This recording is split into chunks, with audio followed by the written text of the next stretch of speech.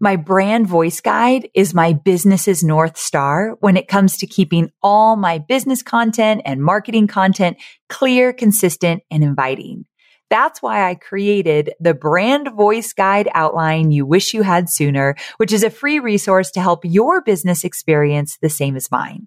So all you have to do is plug in your business details into the given outline that I've created that has all the essential components of a brand voice guide. So you don't even have to pay to get it created like I did. You can plug in your information and you'll be well on your way to having a cohesive voice across all brand assets. And I've even shared my own brand voice guide with you so you can use it as a reference as you craft your own. It's like having a mentor right by your side. So go to amyporterfield.com/voice guide to grab your copy of the Brand Voice Guide Outline You Wish You Had Sooner. And I can promise you, you're going to elevate your brand instantly. That's amyporterfield.com/voice guide. Welcome to my very first Wisdom Wednesday. Each week, I'll be bringing you a short 5 to 10 minute episode with some of my favorite bits of wisdom that have been shared on Online Marketing Made Easy in the past. With over 500 episodes, it's easy to forget or recall strategies or mindset shifts that you've learned along the way.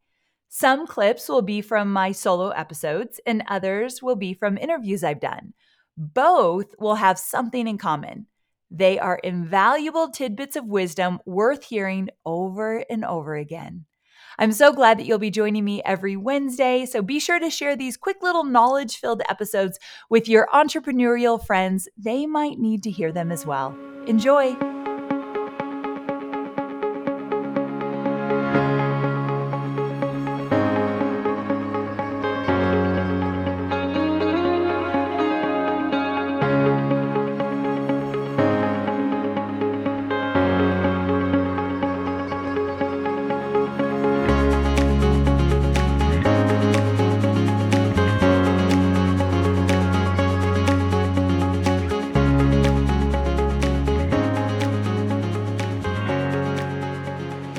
Okay, so one question I get asked a lot when I talk about free content is my students will say, Amy, so if I'm putting out free content every week, what's the difference of what I'm putting in my course? So if I do Facebook Lives every week and then I sell my course, like what am I doing in a Facebook Live versus what I put in the paid course? Now, I'm a big believer in repetition and giving your audience snippets of what you're actually going to be teaching in your paid course. I actually love when my students of Digital Course Academy get into the program and they already have heard some of the principles, some of the strategies and tools that I'm teaching them. I find it helpful because it's not the first time they're hearing it. Repetition is the mother of skill. And so I love that they have some kind of understanding of the concepts I teach. If they follow my podcast or if they watch my Facebook Lives, then they buy a paid course and they're like, oh, I've heard this. But then in my course, I go deeper. I add it to a step-by-step roadmap. I give more examples. I make it more how-to.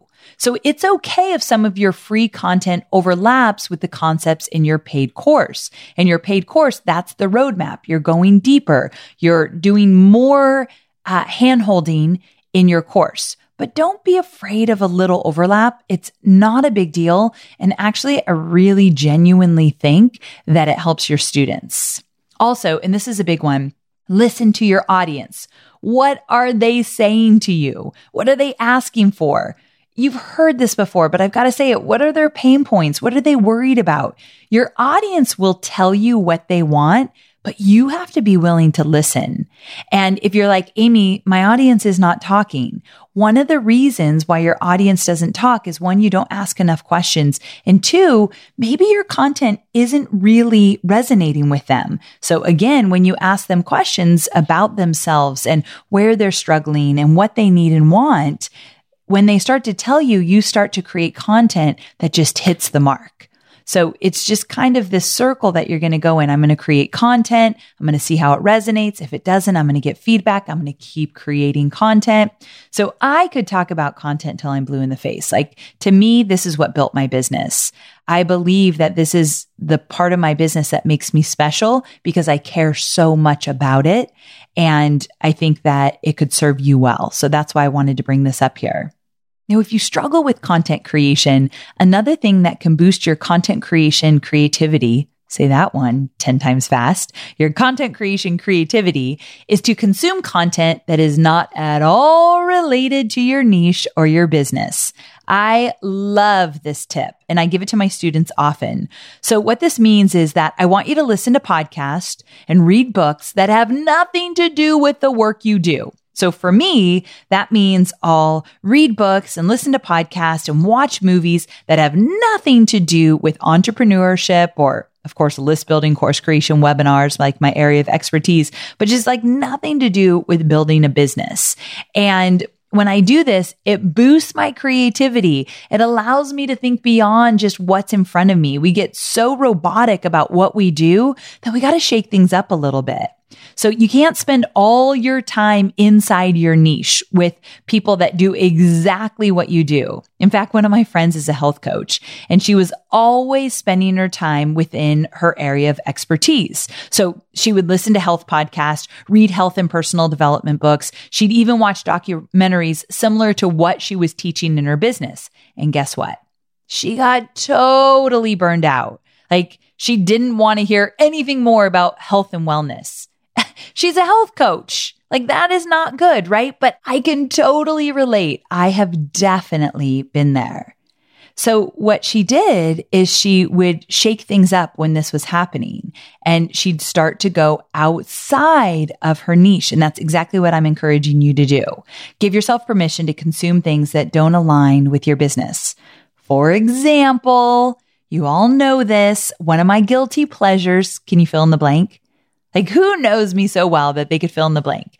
Well, if you said Crime Junkies podcast, you are 100% right. So I am definitely always stepping outside of my area of expertise in order to fuel my mind and just kind of entertain myself a little bit as well. God forbid we have fun in the mix, right? So have a little fun with this. So here's my challenge to you. Take your list building efforts and content creation efforts up a notch between your launches moving forward. I want you to be intentional with how you're doing this and be intentional about the content you're putting out into the world.